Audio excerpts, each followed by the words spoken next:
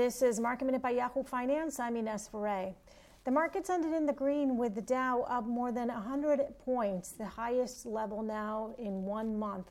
The S&P 500 ended the session up as well, and the Nasdaq ended up about 0.5%. Looking at the sectors leading to the upside, energy, utilities, and real estate, although all 11 sectors of the S&P 500 ended the session in the green. Speaker Nancy Pelosi said there will be no standalone aid for the airlines. The airlines have been asking for $25 billion in payroll support, but Speaker Pelosi said that aid will have to come in a bigger stimulus package for the economy.